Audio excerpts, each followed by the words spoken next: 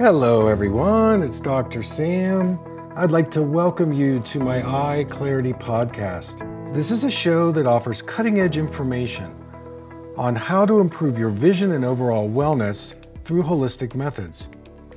I so appreciate you spending part of your day with me. If you have questions, you can send them to hello@drsambyrne.com.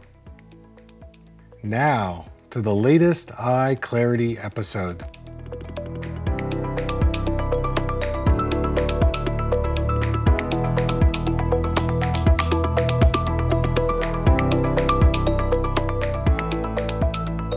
Hey folks, it's Dr. Sam, and I want to welcome you to another Eye Clarity podcast.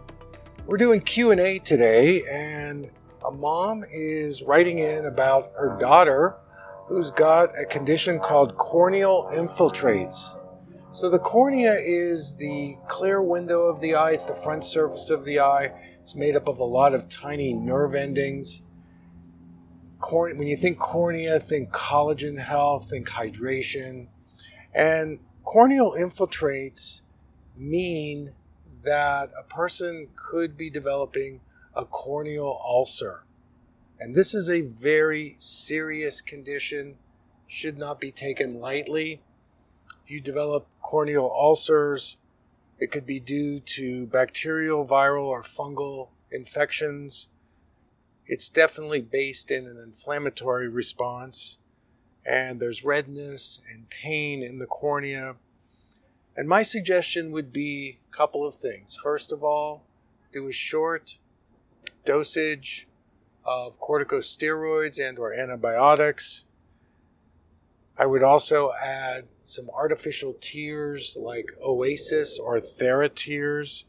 And I would also include the 5% MSM eye drops that I sell. And I would probably do those eye drops 4 to 6 times a day. And then in the evening, I would do a castor oil eye massage, use organic castor oil.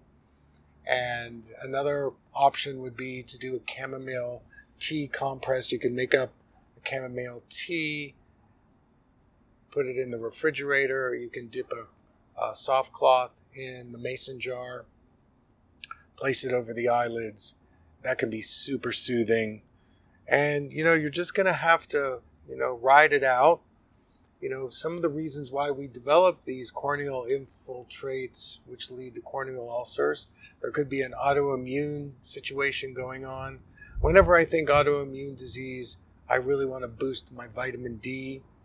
This is where you might consider going to a naturopath or functional medicine doctor, get an evaluation on your gut health, how well you're absorbing, and maybe include things like probiotics, and make sure you're increasing your fats and oils, especially your omega-3s. Eating an anti-inflammatory diet is also critically important. I might even consider getting some acupuncture to balance out the nervous system, balance out the energy in the body, and also some craniosacral therapy. That could also be really good. And if you have to be on screen time, I would limit it, because blue light is going to just irritate the corneas, especially since they're already irritated. So I would limit the screen time. Remember, blue light is a real irritant because of the chaotic frequency. It dries the eyes out even more. So you have to be really careful in managing your screen time while you're in this period. So that's the answer to the question, and I wish you the best of luck. Okay, everybody, that's our show for today. Until next time, take good care.